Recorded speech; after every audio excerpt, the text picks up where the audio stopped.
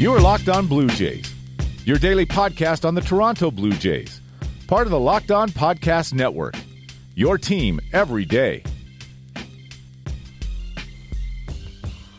Hello, Blue Jays fans, and welcome to Locked On Blue Jays, your daily dose of Toronto Blue Jays talk directly into your brains, part of the Locked On Podcast Network, your team every day.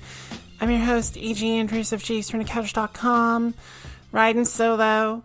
I hope y'all enjoyed the series with Scott MacArthur. We definitely will be doing that again at some point in the future, because I like talking to Scott, and y'all seem to like it, so feel free to dream about the topics we will be discussing later on in the season. So, there is baseball to talk about now, which is awesome, right?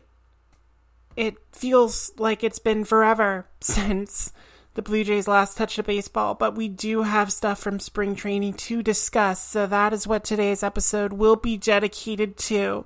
I'm going to talk about pitching in the second half, most notably the competition for the fifth starter spot, but I want to start with the batting, because arguably the batting, it takes a little bit to materialize, at least in the case of some batters. I mean, Lourdes Gurriel has not looked good so far, but there are some things that we can point to, at least to a couple of guys who are kind of fighting for jobs at the moment.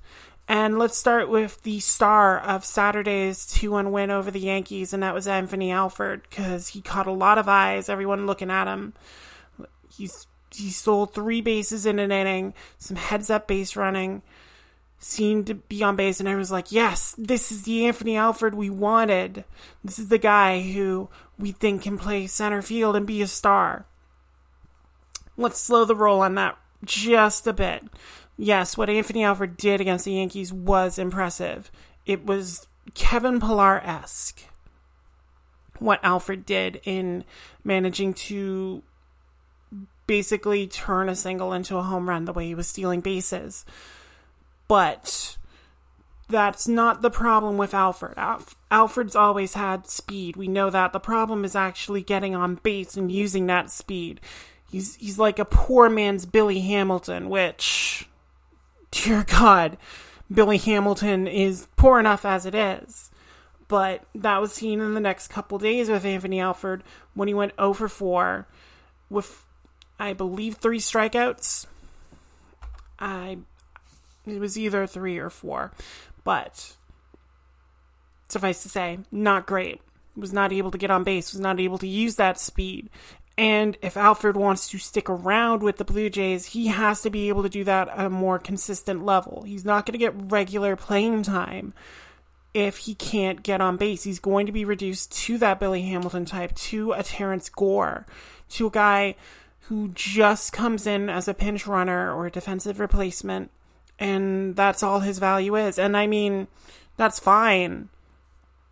But the Blue Jays are trying to figure out what they have in the outfield. And if Anthony Alford can't prove that he offers more than just the speed, he's not going to last long past the season. Like, his run as the longest tenured Blue Jay will be coming to an end. And after that, I can't even remember who's next on that list for the longest tenured Blue Jay. Nope. Not coming to me. It might be Randall Grichuk, which, that says a lot of things. Anyway, I don't want this to be entirely negative, and I could, use Grichuk as a positive. He's off to a good start. He's got a .600 on-base percentage so far with a pair of walks, which, given how rarely he walked during the regular season last year, if Grichuk can develop more of a batting eye, I mean, that's only going to help his chances of building on a season where it was very much a roller coaster with him. But instead, I want to talk about another guy who's battling for position, because, I mean, Grichuk's going to be center fielder. We all know that. That's not up for debate at this time. There's no one else. So, I want to talk about Rowdy Tellez instead. Now, a lot of pundits had already basically written Rowdy Tellez out of the plans for the Blue Jays. With the acquisition of Travis Shaw, they're like, oh, Shaw's going to play first base and Rowdy's just going to be the bat off the bench. And I think that might have been writing off Rowdy a little too quickly. Sources told me that he was looking a lot better. It looked like he trimmed down a bit during the winter. When he made his appearance at Winterfest, he was looking svelte compared to what we saw of Rowdy Tellez last season. And again, in that game against the Yankees, you kind of saw it, and you saw a renewed sense of patience almost from Tellez, which again, he has a similar problem to Randal Grichuk in that he needs to work on developing that batter eye to the point where he can coax walks and get on base and not just offer up at pitch after pitch after pitch and just, waste at bats with strikeouts. So if Rowdy has, calmed down, has started to develop that's going to be very helpful in him keeping a hold of that first base job that was essentially handed to him when Justin Smoak took a seat last year. Now, again, these are minimal samples so far, so take everything being said on this podcast with a grain of salt. But 2 for 4 so far with the walk. He has a pair of RBIs. That's a good start for Rowdy Tellez. If he can maintain some semblance of this and take anything he learned from last season and put it to use now, and again, start being able to work pitchers to get those pitches that he can drive over the wall, then again, that's going to be a big benefit for the Blue Jays. And if he can show enough that Travis Shaw becomes a super utility guy, playing second, playing third, giving Vlad the day off in the field, giving Cavan the day off, or moving Cavan to the outfield, that will really help the Blue Jays' flexibility. And if they can just pencil in Tellez as that lefty bat, that takes a lot off the Blue Jays' minds. So it's a good start for Rowdy Tellez. I want to see him continue it. We're going to talk about the pitchers and some not so great starts right after this message. You are Locked On Blue Jays, your daily Toronto Blue Jays podcast. Part of the Locked On Podcast Network, your team every day. And we are back. So we spent the first half talking about the hitters and praising Rowdy Tellez and trying to slow people's rolls on Anthony Alford. Easier said than done. Less easier said than done is trying to figure out who the heck is going to be in the Blue Jays rotation after the 4 major league arms that are coming back to the fold for 2019. And it is going to be 4. I've seen people leave Matt Shoemaker out of it, but they have him throwing like scheduled games and stuff. They seem to be confident that his knee is recovered from the ACL injury. So Shoemaker is going to be in the rotation. That's not up for debate in my mind. But so far we have seen 3 candidates for that 5th spot go out. And again, these are very small sample sizes. These are, 2 innings at most. But it was a very strong 2 innings for Trent Thornton in the opener against the Yankees. It was a strong pitching performance in general for the Blue Jays in that game. I mean, you had guys like Yennsy Diaz and Brian Moran and Jordan Romano going out there throwing solid innings, which is exactly, what the Blue Jays want to see from some of these younger arms that they're throwing out there, trying to figure out who's going to remain a starter, who's going to be shifted to bullpen consideration. So Trent Thornton going out there setting the tone immediately bodes very well. I said that I believe he's going to be starting the season in Buffalo as their ace, but he might force the issue. I mean, with Ryan Borucki being essentially taken out of the competition, Thornton became a co-favorite with Shun Yamaguchi. And for Thornton to go out there, first innings of the season, to set the tone the way he did, he was locating well, he seemed to have control of his curveball. that's what the Blue Jays need to see, because they can't have the kind of wild episodes that plagued Thornton a lot last season, where he would just kind of lose control of everything and teams would start teeing off on him. So it was a very promising start for him.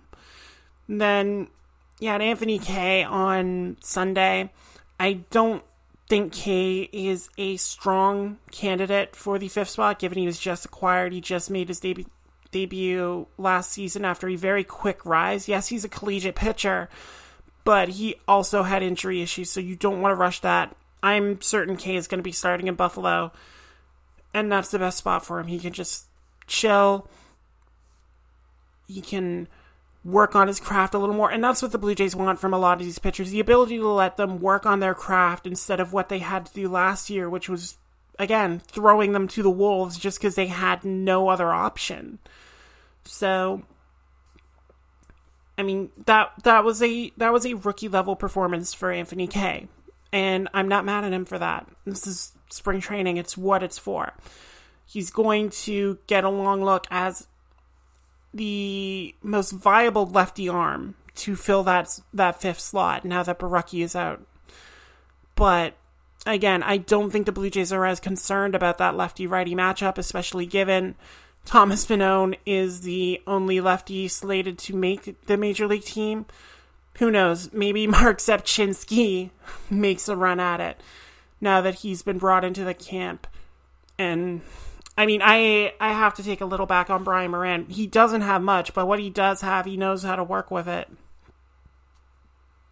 Granted, it was against Yankee scrubs, but still, I'm willing to give him a shot.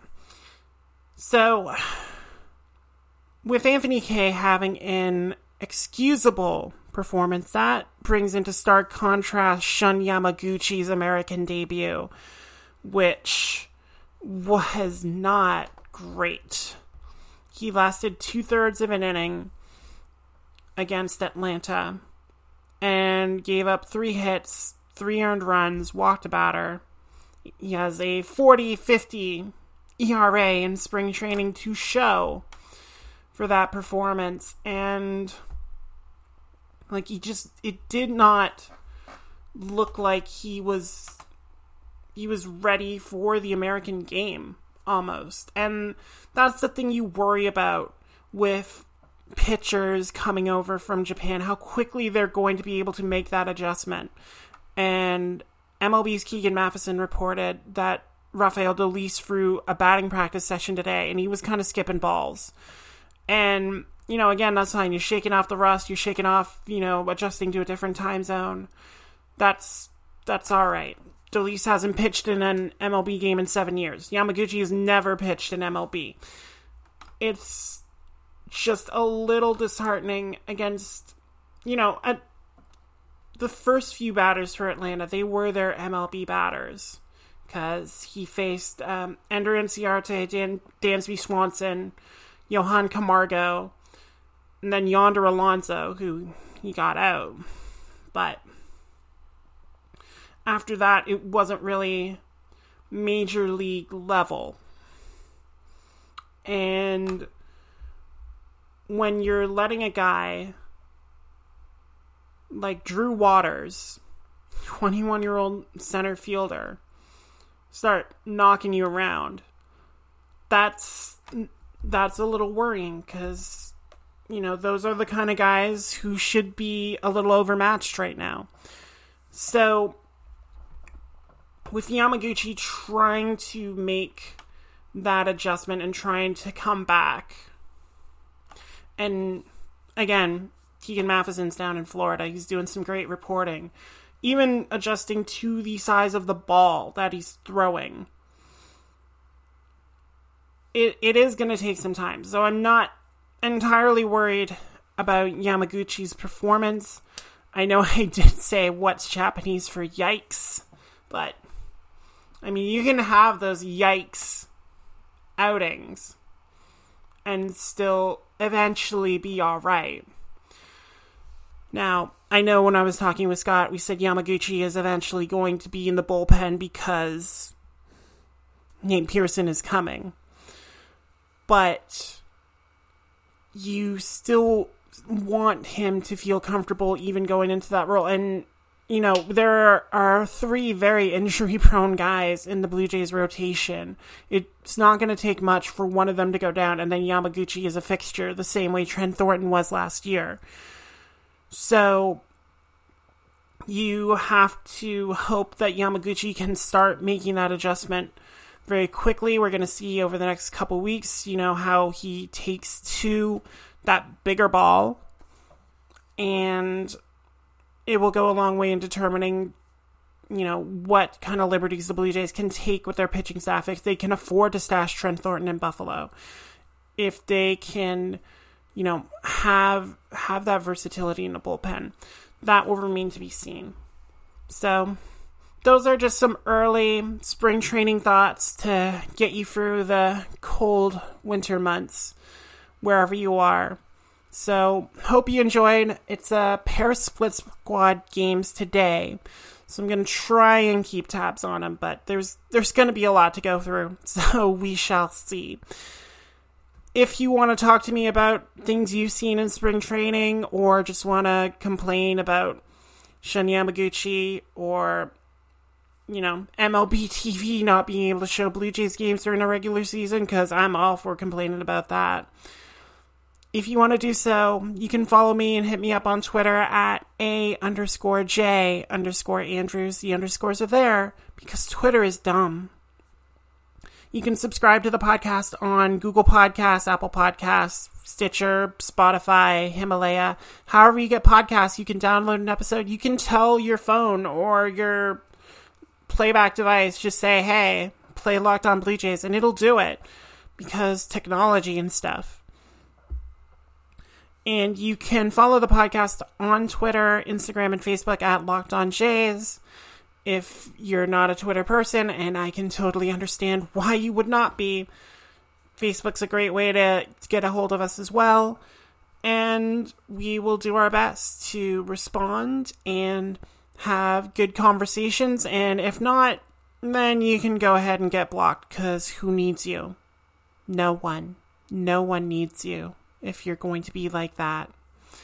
So, try and be positive, and we'll do this again tomorrow. So for everyone at the Locked On Podcast Network and everyone at jaysfromthecouch.com, I'm AJ Andrews. Thank you all so much for listening to today's episode, and y'all take care.